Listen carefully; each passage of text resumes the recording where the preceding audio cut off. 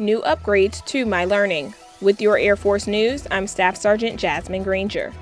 Air Education and Training Command is rolling out performance upgrades on My Learning for the benefit of the entire Air and Space Force community. The platform is undergoing a series of upgrades in the first few days of August, aimed at enhancing the user experience, meeting the growing training and development needs of airmen and guardians. During the upgrades, the system will be temporarily unavailable. Users can expect a revamped home screen design, streamlined navigation, connection to other learning services sites with just one click, and a featured content display carousel.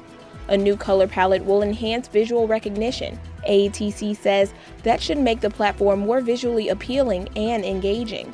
The changes aim to improve the overall user experience and empower airmen and guardians with a robust and user-friendly digital learning environment.